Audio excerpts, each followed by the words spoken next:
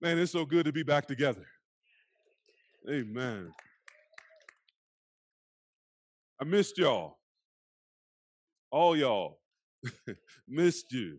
Missed those of you who are still at home. Some of you at home with good reason. We ain't mad at you, but some of y'all come on out now.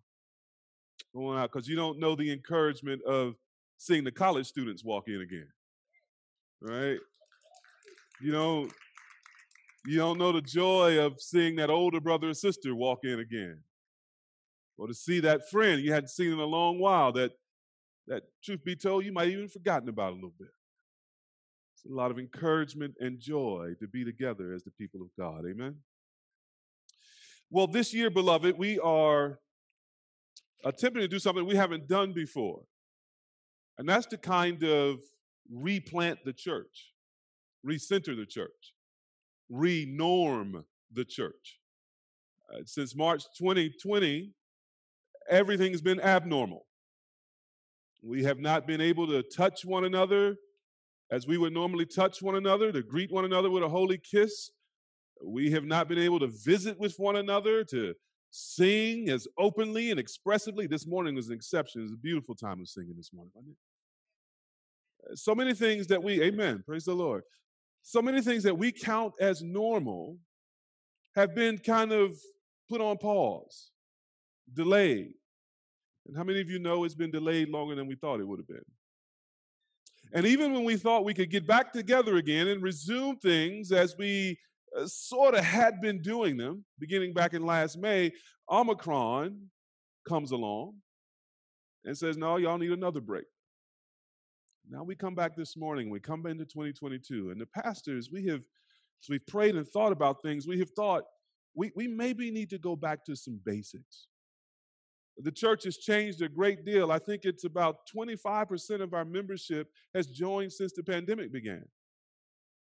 Another maybe 25% of our membership before the pandemic has moved to other parts of the country or moved to other churches. There's been a lot of coming and going.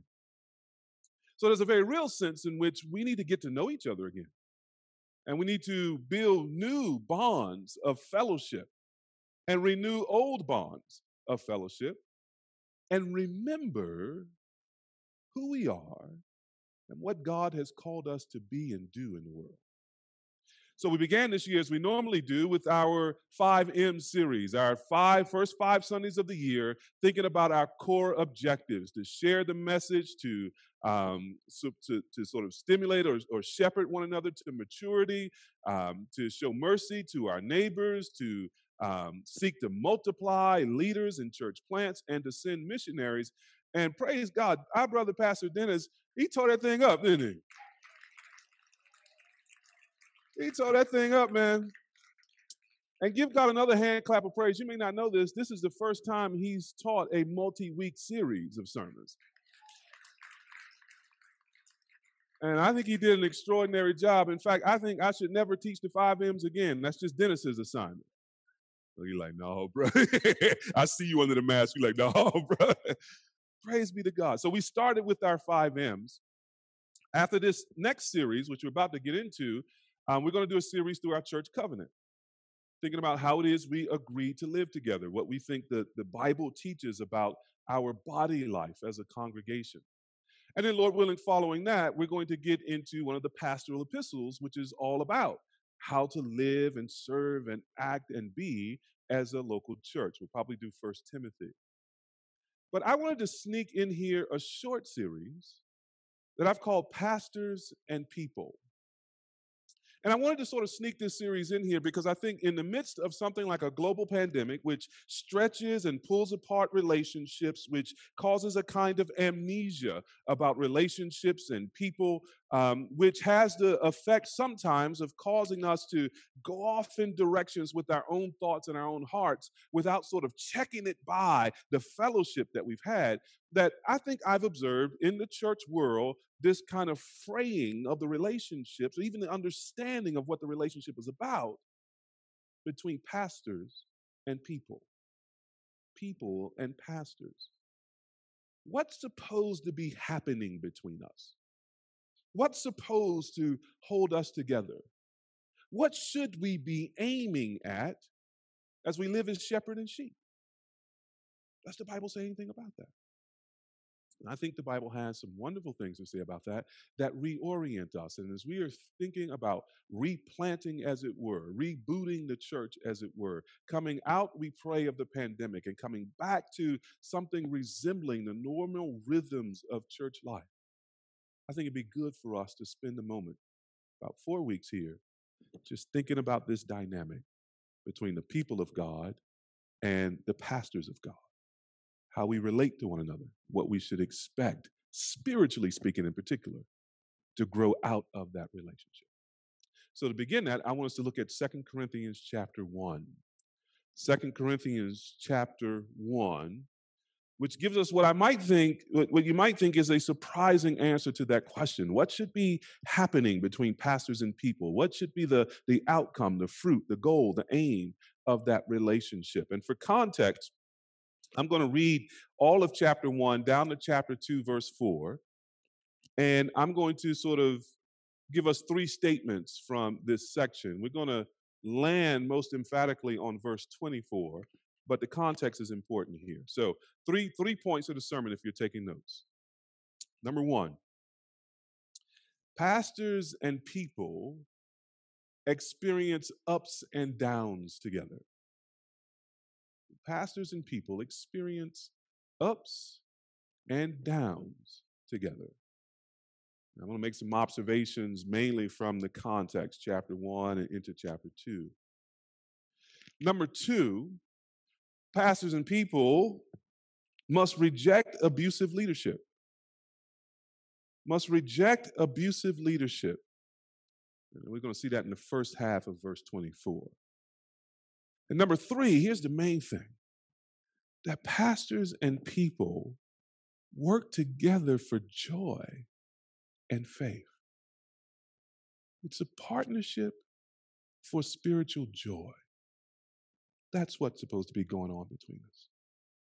Look with me, 2 Corinthians chapter 1, beginning in verse 1. Paul, an apostle of Christ Jesus by the will of God, and Timothy, our brother, to the church of God that is at Corinth, with all the saints who are in the whole of Achaia. Grace to you and peace from our God and Father in the Lord Jesus Christ. Blessed be the God and Father of our Lord Jesus Christ, the Father of mercies and God of all comfort, who comforts us in all our affliction, so that we may be able to comfort those who are in any affliction with the comfort with which we ourselves are comforted by God. For as we share abundantly in Christ's sufferings, so through Christ we share abundantly in comfort too. If we are afflicted, it is for your comfort and salvation. And if we are comforted, it is for your comfort, which you experience when you patiently endure the same sufferings that we suffer. Our hope for you is unshaken, for we know that as you share in our sufferings, you will also share in our comfort. For we do not want you to be unaware, brothers, of the affliction we experienced in Asia. For we were so utterly burdened beyond our strength that we despaired of life itself. Indeed, we felt that we had received the sentence of death. But that was to make us rely not on ourselves, but on God who raises the dead. He delivered us from such a deadly peril, and he will deliver us. On him we have set our hope that he will deliver us again. You also must help us by prayer, so that many will give thanks on our behalf for the blessing granted us through the prayers of many. For our boast is this, the testimony of our conscience, that we behaved in the world with simplicity and godly sincerity, not by earthly wisdom, but by the grace of God, and supremely so toward you.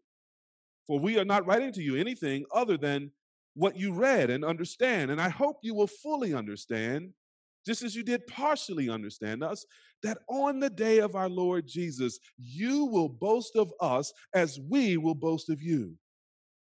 Because I was sure of this, I wanted to come to you first so that you might have a second experience of grace. I wanted to visit you on my way to Macedonia and to come back to you from Macedonia and have you send me on my way to Judea. Was I vacillating when I wanted to do this? Do I make my plans according to the flesh, ready to say yes, yes, and no, no at the same time? As surely as God is faithful, our word to you has not been yes and no, for the Son of God, Jesus Christ, whom we proclaimed among you, Silvanus and Timothy and I, was not yes and no, but in him it is always yes. For all the promises of God find their yes in him. That is why it is through him that we utter our amen to God for his glory. And it is God who establishes us with you in Christ and has anointed us, and who has also put his seal on us and given us his spirit in our hearts as a guarantee. But I call God to witness against me. It was to spare you that I refrained from coming again to Corinth. Not that we lord it over your faith, but we work with you for your joy, for you stand firm in your faith. For I made up my mind not to make another painful visit to you. For if I cause you pain, who is there to make me glad but the one whom I have pained? And I wrote as I did so that when I came, I might not suffer pain from those who should have made me rejoice. For I felt sure of all of you that my joy would be the joy of you all. For I wrote to you out of much affliction and anguish of heart and with many tears, not to cause you pain, but to let you know the abundant love that I have for you. That's how this sweet, sweet letter begins. The first thing I want us to think about is that pastors and people, our relationship, happens in a real world context. It has ups and downs. We have ups and downs with each other. And you might have caught some of the ups and downs as I was reading through chapter 1. Let's start with the ups. By ups, I mean the experiences and truths that hold pastor and people together, the things we experience in common. So, 4 things here. Number 1, notice people and pastors share the same social experiences. That's what I get from verse 6. If we are afflicted, it is for your comfort and salvation. And if we are comforted, it is for your comfort, which you experience when you patiently endure the same sufferings that we suffer. So Paul is bringing to mind his afflictions, his sufferings, his hardships and trials. And he's also bringing to mind the ways in which God has comforted him and the ways in which he has been comforted for the church's comfort. But did you notice the second half of that verse? Which you experience when? Not when you avoid suffering and hardship. Which you experience when you patiently endure the same sufferings that we suffer. Isn't it amazing? We find comfort with each other, pastor and people, when we share in the same sufferings, when we enter into each other's social experience, whether it's comfort or whether it's affliction. And all of it is meant to issue forth in more of God's comfort. And that makes sense, doesn't it? It makes sense when we think about our experiences of suffering. If we've really been suffering, isn't one of the things we've wanted is somebody to sit with us? Somebody to check on us? Somebody to lament with us? And when that doesn't happen, don't we feel a kind of abandonment or a kind of lostness? Like we've been forgotten by those who say they love us? Those are just the echoes of wanting someone to enter into the hardship with us, because when we're in it together, we comfort each other. And that's a mark of a healthy church. Suffering is not a mark of an unhealthy church, but suffering and patiently enduring and sharing it together is the mark of a healthy Christian church. And so those are part of the ups, actually, even if it's caused by pain. Notice number 2, that pastors and people, we help each other through prayer. Do you see that in verse 11? You also must help us by prayer so that many will give thanks on our behalf for the blessing granted us through the prayers of ministry. Of many, The regular ministry of praying for one another has a way of tying our hearts together. It has a way of bonding us. This is why there's more going on in the prayer meeting of the church than simply listening to other people pray. That the Holy Spirit of God is like a needle and a thread sort of piercing each heart and knitting us together and tying us together in a deeper affection. If we neglect to pray for one another, as the prophet says, we sin against each other. And if we neglect to pray for one another, we neglect one of those things that stirs us up to love and good deeds and brings us into a tighter bond of fellowship and love. Yeah, the life of the church is up when the church's life is full of prayer. Notice number 3, that people and pastors, here's another experience we should have together, another up. We ought to boast in one another. Did you see that in verse 14? He says there that on the day of our Lord Jesus Christ, you will boast of us as we will boast of you. Now, this is not carnal bragging, right? This isn't my church is the best church, your church ain't nothing, right? This isn't my pastor is a great pastor. I ain't never heard of your pastor, you know. That's not what Paul is talking about here. It's not carnal bragging, right? We don't exist to exalt ourselves above other congregations. We're all on Team Jesus, right? A win for one church is a win for all churches. And so we want to have that spirit about things. Paul isn't thinking about the church down the street. Paul is thinking of meeting Jesus when he comes. You see how it starts there? That on the day of our Lord Jesus. How many know that Jesus is coming again? And he's coming in his glory. And he's coming to receive his bride. He's coming to make every knee bow and every tongue confess that he is Lord. He's coming to end injustice and unrighteousness and evil and sin. And he is coming to consummate a perfect kingdom where there is unending righteousness and unending joy. Now, what's striking to me is Paul says on that day, we tend to think we're going to glory in Jesus, and we will. On that day, we will see him, and seeing him, we will be like him. But Paul also says here, on that day, when I see Jesus, I'm going to glory in you. I'm going to rejoice over you. My heart is going to be lifted in exaltation over the people of God, and I expect that you will glory in me. Can you imagine? To see Jesus and to say to Jesus as pastors, brothers, have you seen these people called ARC? Have you seen how they have loved you and served you? Have you seen how they have fought sin and pursued righteousness? Have you seen how they have given generously to the work of the gospel? Have you seen these people called ARC? You will be our crown of rejoicing. And can you anticipate as a people seeing Jesus on that day and saying, Lord, thank you for the pastors you gave us, who taught us the word of God, who were faithful, who sought imperfectly, yes, but sought genuinely to model what it means to follow Jesus, who sacrificed at nights when we couldn't see them and sacrificed at times where we could, who loved us and gave themselves for us as Christ did the church. A healthy church, a healthy relationship between pastor and people is one of rejoicing and of exulting and of looking for the day of Christ when we can brag to our Lord on each other.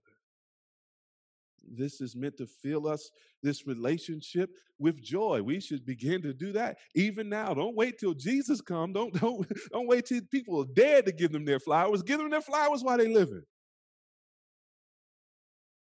A fourth thing, that pastors and people share the same Trinitarian spiritual blessings. This is one of the ups of the Christian life. Notice in verses 21 and 22, and it is God who established us with you in Christ and has anointed us and who has also put his seal on us, and given us his spirit in our hearts as a guarantee. I love this. Paul doesn't even think of salvation without thinking of how leaders and members share in the same salvation. He says, us with you, right? We're in this together. 3 more times he says us. We are saved individually, but we have an us experience of salvation. Paul considers the Trinitarian blessings of God as belonging to all of us together. You see the Trinity there? It is God who establishes us. How does he establishes us? Well, it's in Christ. It's in the finished work of Jesus Christ on the cross when he died for our sins and 3 days later was raised from the grave. It's from the finished work of Jesus Christ when he obeyed the Father perfectly in our place, so that all the righteousness we will need in order to be accepted by God comes through faith in Jesus. So God establishes us by the gospel of his Son. And not only that, notice what God does for us. He has put his seal on us, his stamp of ownership. He has anointed us. He has chosen us and commissioned us to live for his name's sake. And he has given us, here's the third person of the Trinity, his spirit in our hearts as a guarantee. Oh, beloved, what precious things God has done for us in Christ. Some of you may feel like your feet are slipping. I'm here to tell you, God has established you. He's established you. He's put you on firm foundation. He's put you on the rock that is Christ. Your knees may buckle, your arms may be feeble, but praise be to God, Colin, you don't keep yourself. God has established you, brother. Praise be to God that Jada, you don't keep yourself. You don't stand in your own strength. You stand because God has made you to stand. He has established you, my sister, in Christ. And our fellowship is one where we are reminding each other of these gospel truths that we have been established by God. And not only that, we have been anointed by God. Shamar, you're an anointed brother, chosen by God, selected by God for his name's sake and service to his name. Joy, my sister, you are an anointed sister and have an anointed husband because God has chosen you and chosen you together to be heirs of life and chosen you together to represent his name. You are anointed in Christ. And not just anointed. The text just keeps going on. God has put his seal on you. Brother Collie, don't you know that God has stamped you as belonging to him? Sister Collie, don't you know that God owns you, has chosen you, delights in you? Precious. You ain't got that name precious for no reason. You are precious to God. God has anointed you and sealed you until the day of redemption. Nobody else can come along and look at one of God's people and say, I'm going to take you for myself. God says, mine. He has stamped you as his own. And if that weren't enough, Dennis and Tasha, if that wasn't enough, Christy, if that wasn't enough, Dietrich, if that wasn't enough, Brother Blue, God has sent his spirit into our hearts, crying, Abba, Father, as a guarantee of all that is to come. Now, our relationship is about those things.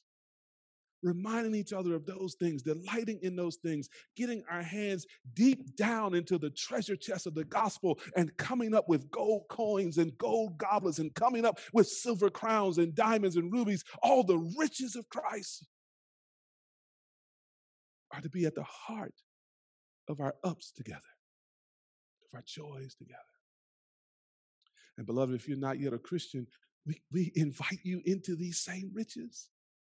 This same work that Jesus did on the cross and dying for sin and rising from the grave, that same work is still being applied to people today. Changing people, giving them a new heart, a new life, giving them all the promises of God to save them from hell and judgment and to make them his own children. And God offers that to you even this morning. If you would repent of your sin and put your faith in Jesus and so be established in Jesus with us by faith, you will live forever in his grace and goodness, and you will see his glory and know his joy. Nothing more important for you to do this morning than to put your faith in Jesus. If you have questions about that, then nothing more important for you to do after the service than to talk to the Christian friend who brought you, or to talk to one of the pastors or the members, that we might explain this more fully and pray with you. We would delight to do that. Now, beloved, those are the ups. There are also some downs in this real world Christian life, and some things that affect the relationship of pastors and people, things that pull at the fabric of the relationship. And I want to highlight just a couple quickly from the text. Number one, there's missed opportunity. There's missed opportunity that really come from human limitations. We see that in verses 15 and 16. Paul says, I was sure of this, that he would boast in the Corinthians and they would boast of him on the day of Christ. I wanted to come to you first so that you might have a second experience of grace. I wanted to visit you on my way to Macedonia and to come back to you from Macedonia and have you send me on my way. You see, Paul had planned one thing, but he wasn't able to do it. He wanted to be with him, but he was prevented from being with him for some reason he doesn't really specify here at this point. He wanted, in fact, his travels to be such that on the way to Macedonia and on the way back, he would stop in and check on the Corinthians. But something has happened. In the end, he couldn't come. His limitations and failures as a human being prevented him. And as we'll see, those limitations put a damper on his relationship with the Christian church. And let me just sort of say right here as we move through these quickly, your pastors are limited people. And sometimes you will bump into our limitations. And if we're not careful, you won't just sort of experience that as a limitation, but the heart of our relationship will be affected. I want us to watch for that. And pastors, sometimes we may be disappointed in some way by a sheep or some sheep. And if we're not careful, it will affect our affection. Now, notice the second thing here. There's missed opportunity, which often leads to, number two, misunderstanding. Misunderstanding, suspicions. Notice verse 17, how the Corinthians apparently responded. Paul says, was I vacillating when I wanted to do this? Do I make my plans according to the flesh, ready to say yes, yes, and no, no at the same time? I assume he's probably saying something like this because that's the charge that's being made against him. That Paul is wishy-washy, that Paul talks out of both sides of his mouth, that he says one thing, but he ain't really serious. See, y'all know people like that, that he can't be trusted. So suspicion began to take root between them. So we need to watch out for whenever disappointment happens in our relationship, because suspicion is often very close at hand. Let me show this to you just a little bit more clearly. Number three, there's not only misunderstanding, there's also misinterpretation of motive. Misinterpretation of motive. Notice, Paul, verse 23, part of why he didn't come is he wanted to spare them, he says. But they misunderstood that and questioned his integrity. And they didn't even have Twitter and Facebook, beloved. There was a previous visit, look down in chapter 2, verses 1 and 2, that had caused some pain between them. And Paul recognized that another visit at this point could create even more pain if they had not reconciled over the previous visit and the previous pain. Listen, beloved, unresolved, lingering hurt is quicksand. It pulls us down deeper and deeper into resentments, disappointments, hurts, and suspicions. And how do you know when that's happening? Well, all you need to do is listen to yourself. Listen to the monologue that happens in your head when you're driving to work and you think about church. If you find yourself playing a tape over and over again that is basically the best hits of your grievances, bitterness and resentment is taking place. If your thoughts are always sort of drifting to the limitations and the misunderstandings and the hurts, you are nursing resentment, right? And so we begin to misinterpret one another. What seems to have started all the pain and hurt, again, was an earlier letter that Paul had written. You see that referred to in 2 Corinthians chapter 2, verse 3. Now, Paul tells us in verses 3 and 4 there that he wrote out of abundant love for them. But the Corinthians interpreted it differently. So what we have with the letter of 2 Corinthians is another example of how ministry often goes sideways. Leaders can intend one thing, but impact people differently. And people so impacted can interpret motives that were never there. It's a rough slide to be on. It's a slide full of razor blades. In fact, people can lose sight of just how much suffering and pain that's actually going on in the life of leaders and people. That Paul make references to that in chapter 1, verses 5 and 6, verses 8 and 9, again in chapter 2, verse 4. That's the struggle and suffering that was going on with Paul while Paul was simultaneously trying to express love toward this struggling, hurting church. How many of you know that when you're hurting, it's difficult to make love come through cleanly? And if a church is anything, it's a collection of hurting people. And if a church has any challenge, then it's the challenge of loving people to make, or hurting people to make love come through clearly and undiluted in every instance. That's a challenge for us, beloved, in this real fallen world that we're in. And that's a challenge, I think, that's affecting in the church world today, the relationship between pastors and people. We are so quick to nurse grievance and so quick to be hurt and so eager, it seems, to misunderstand and misinterpret motive. We need to be careful. Sometimes disappointment and misunderstanding happen in a church between pastors and people. It just does. That's a fact of the Christian life. It's a regular job hazard of Christian ministry. But how we handle disappointment tells us a lot about our spiritual maturity or immaturity, doesn't it? Tells us a lot about the state of the health of our church. As I said, we now live in an age when Christians are so fragile that any little disappointment causes us to walk out on one another. Christians are disappointed when pastor said blank, or they mad because pastor didn't say blank.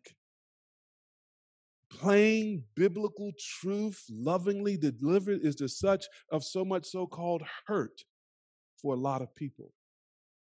Now, when I put hurt in air quotes, I don't mean to say there's not real church hurt. There is. But I think it's overstated in a lot of cases. Resilience and endurance, like good soldiers, seems to be at a low tide in the Christian world today. Trauma seems to be a flood everywhere.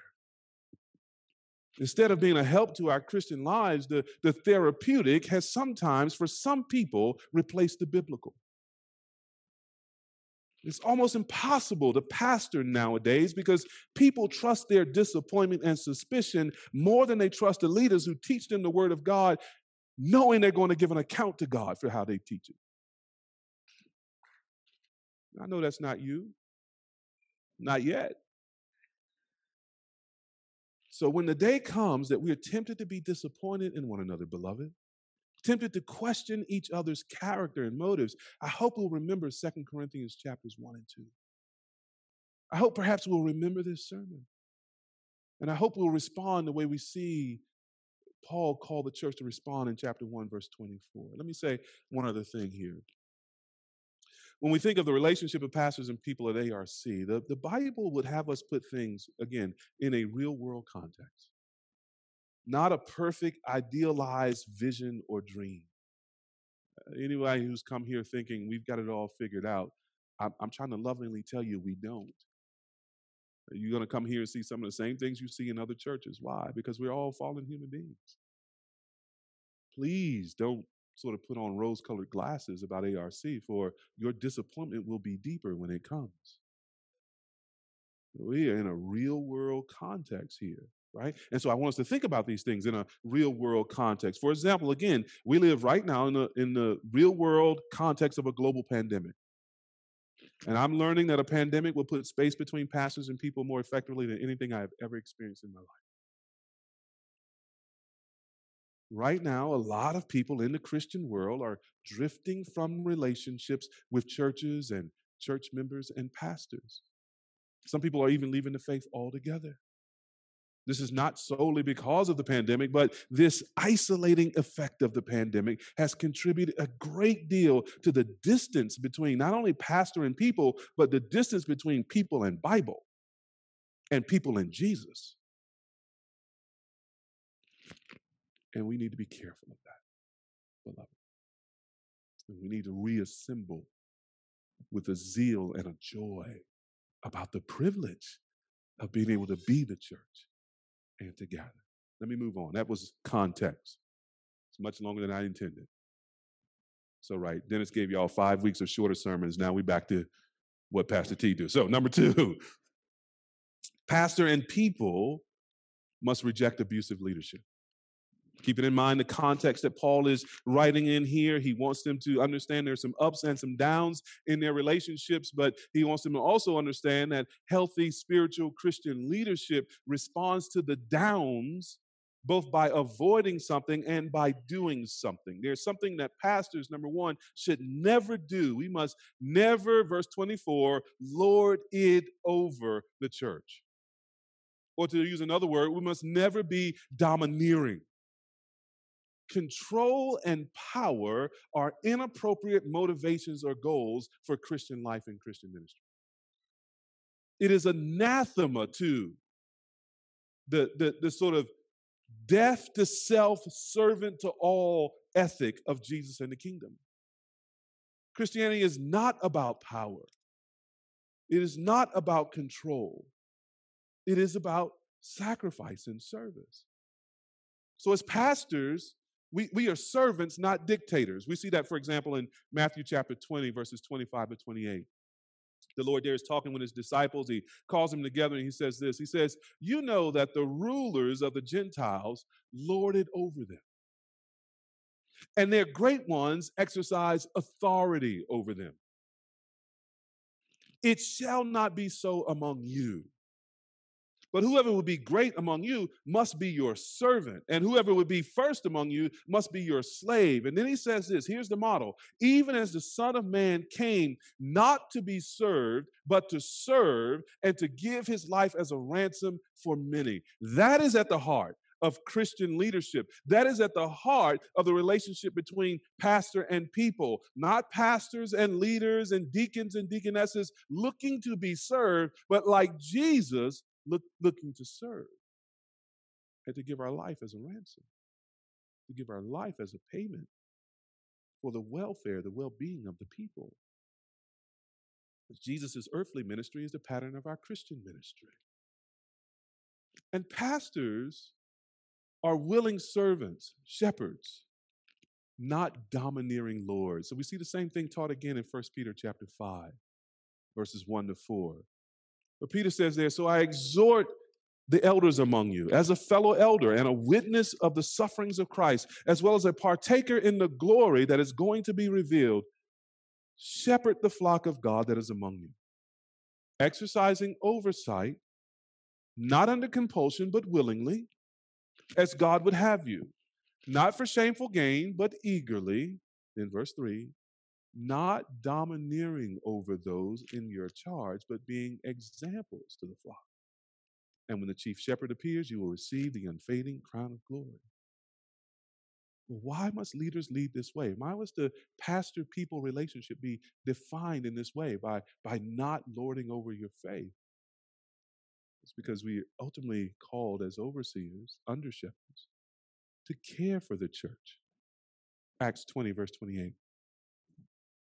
Pay careful attention to yourselves and to all the flock in which the Holy Spirit has made you overseers, to care for the church of God, which he obtained with his own blood. That our care for the church and the experience of care between pastor and people ought to be informed by the fact that you are blood-bought, purchased by the blood of the Son of God. You don't handle roughly something God purchased by the blood of his son.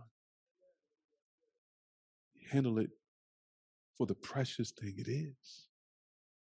So we are meant to be caretakers, not abusive owners. So, brothers and sisters, we must keep in mind the context, again, of 2 Corinthians chapter 1 and all the ups and downs, especially the downs. We should never respond to difficulties with dominance. We must never pull power plays. The relationship between pastors and people is never one of power, but as we said, of caring service. So we want to develop a culture among ourselves where we promote love motivated leadership, and we reject power motivated leadership. We want to be careful to lovingly confront each other when necessary, rather than circling the wagons and doubling down and instinctively defending ourselves as leaders. Too much of that going on in the church world. When we consider future leaders, we need to look for men and women who show no interest in power and dominating others. And we need to ask intentional questions that help us identify and distinguish the autocratic spirit from a self-sacrificing spirit. And congregation, pray for your leaders to live this and to understand this more deeply each day. Pray this would be the culture of leadership both now and for the entire future of ARC. And also understand how difficult it is to lead in love while carrying the collective burdens of the church. I mean, you don't think this is easy, do you? Praise the Lord. I mean, ponder the burdens of ministry so you can reject the creeping perfectionism that develops toward leaders. It is a curious thing that there are Christian people who expect a kind of perfection from the leaders that they never expect in themselves. We all two-legged creatures, fallen and saved by grace. And finally, as your leaders fight the temptation to rule the church or become domineering, you must fight the temptation of becoming unsubmissive and disobedient. It's so easy for us to read the mail of others while ignoring the mail addressed to us, isn't it? So easy for us to do that. We can say, that's right, when it seems like the point is about somebody else. But we may put our hands over our ears when God says to members that we must honor and submit to leaders. Hebrews 13:17, which we'll think about in a week or two, says, obey your leaders and submit to them, for they are keeping watch over your souls as those who will have to give an account. Let them do this with joy and not with groaning, for that would be of no advantage to you. You see that? That submission to qualified, godly leadership is for your advantage. It's for your joy, and it's for their joy. So, first, we want to avoid abusive relationships. Secondly, verse 24, and here's where we get to the heart of what we're doing together, that pastors and people are to work together for joy.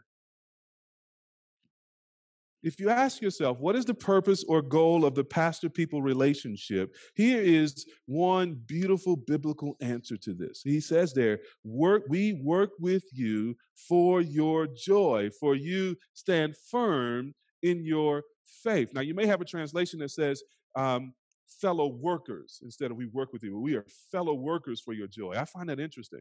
Because normally when Paul uses that term fellow workers, he's talking about fellow workers in the gospel, in missions, in church planting. So in this way, Paul is really elevating the importance of what we do together as pastors and people to the level of sort of gospel work, to the level of fellow workers in the gospel.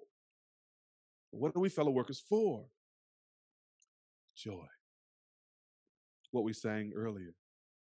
Got joy, joy, joy, joy down in my heart. I love Ashley's solo. Where? Down in my heart. Now, this joy, just to be real clear, is not the same thing as everybody's individual personal happiness. He's not saying here that we work together just to make you happy in the ways you want to be happy. I don't like that song. I don't sing that song no more. You know, lights in the theater too bright. Turn them down. All those things, that the carnal man wants. That's not what's in view here. He's talking about a spiritual joy. And the spiritual joy that he has in view is the joy that comes from fellowship with God the Father, God the Son, and God the Holy Spirit. The spiritual joy that he has in mind here is the joy that comes from seeing ourselves and experiencing ourselves being conformed to the image and the likeness of Christ, seeing the victory and the pleasure of actually obeying Jesus. That's the joy that he has in view there. And if we're Christians, that's the joy we want. The joy of being with God, being like God, and doing what God has called us to do in the world. And that may have nothing to do with our individual wants, but it has everything to do with our happiness, our true happiness.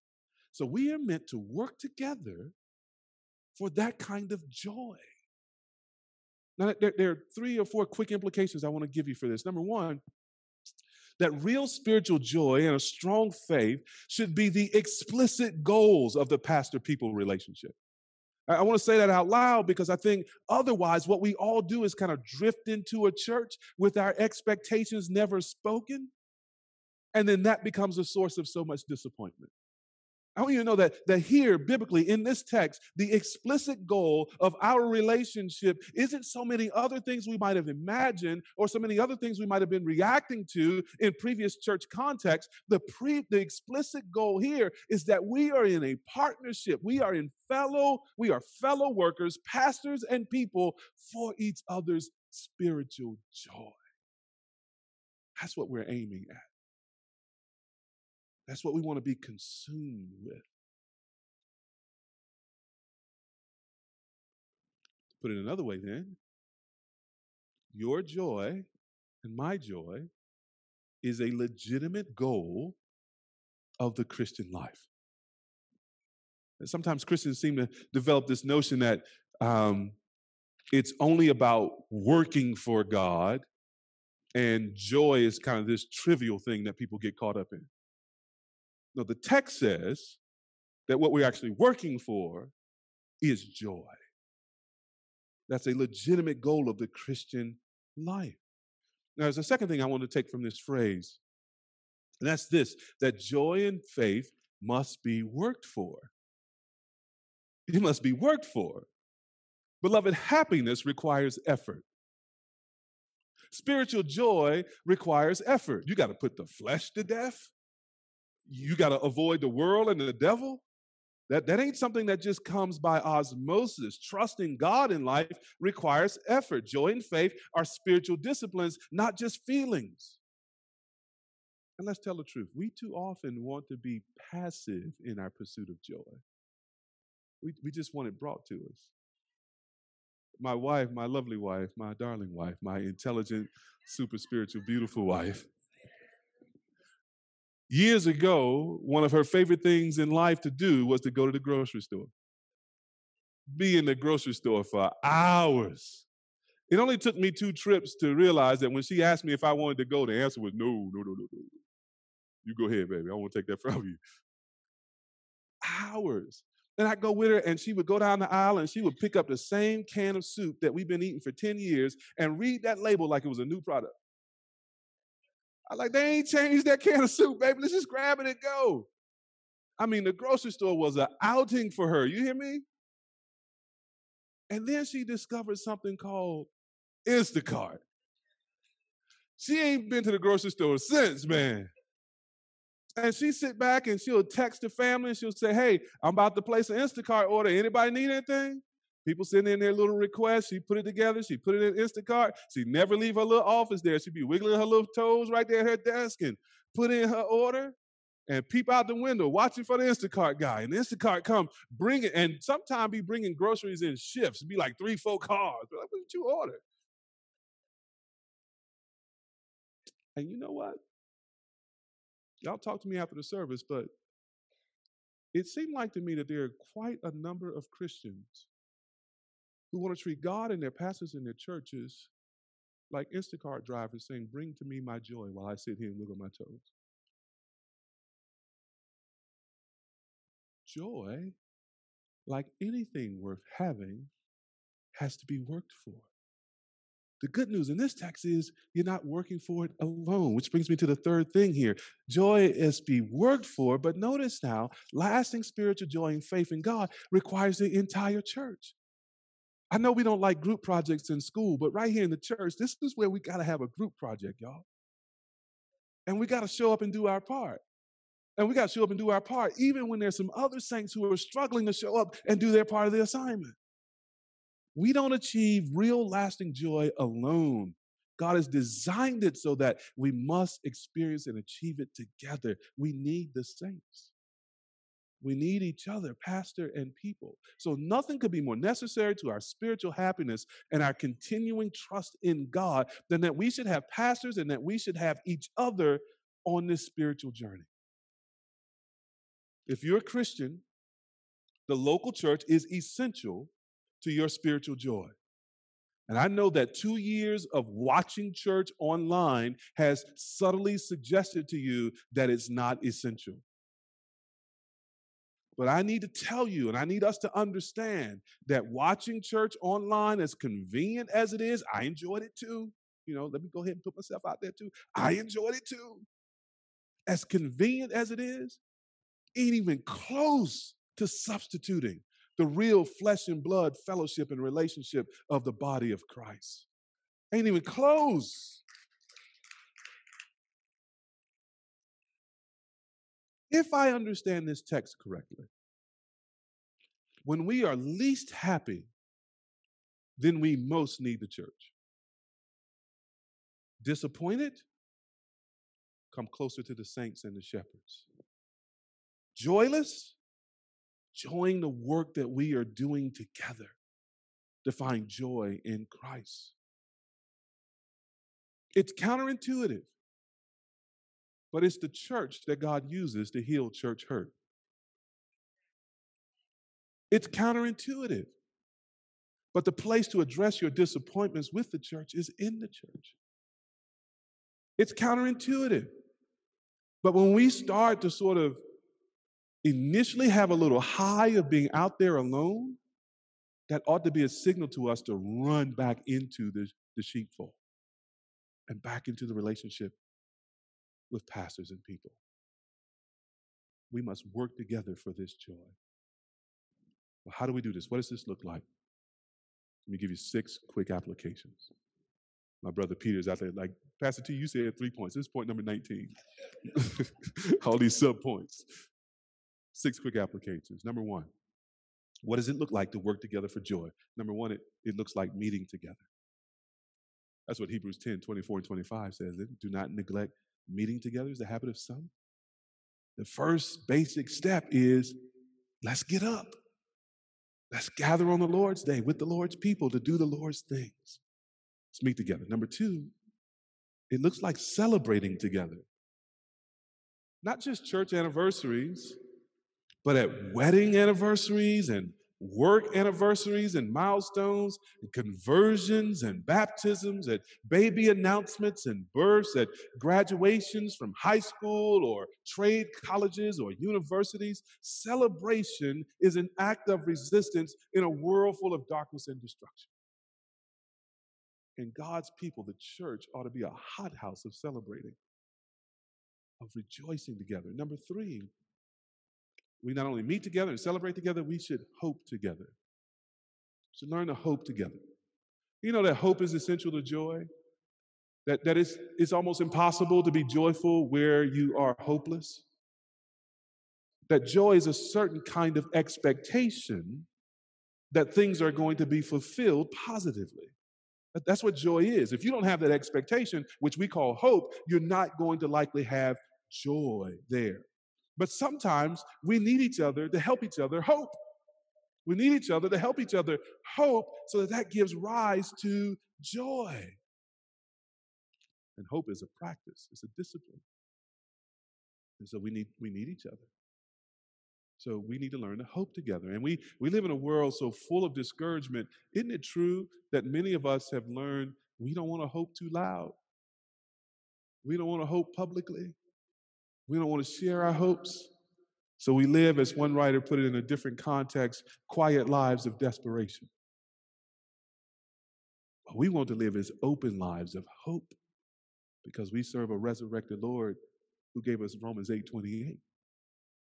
So we should hope together. Number 4, we should evangelize together.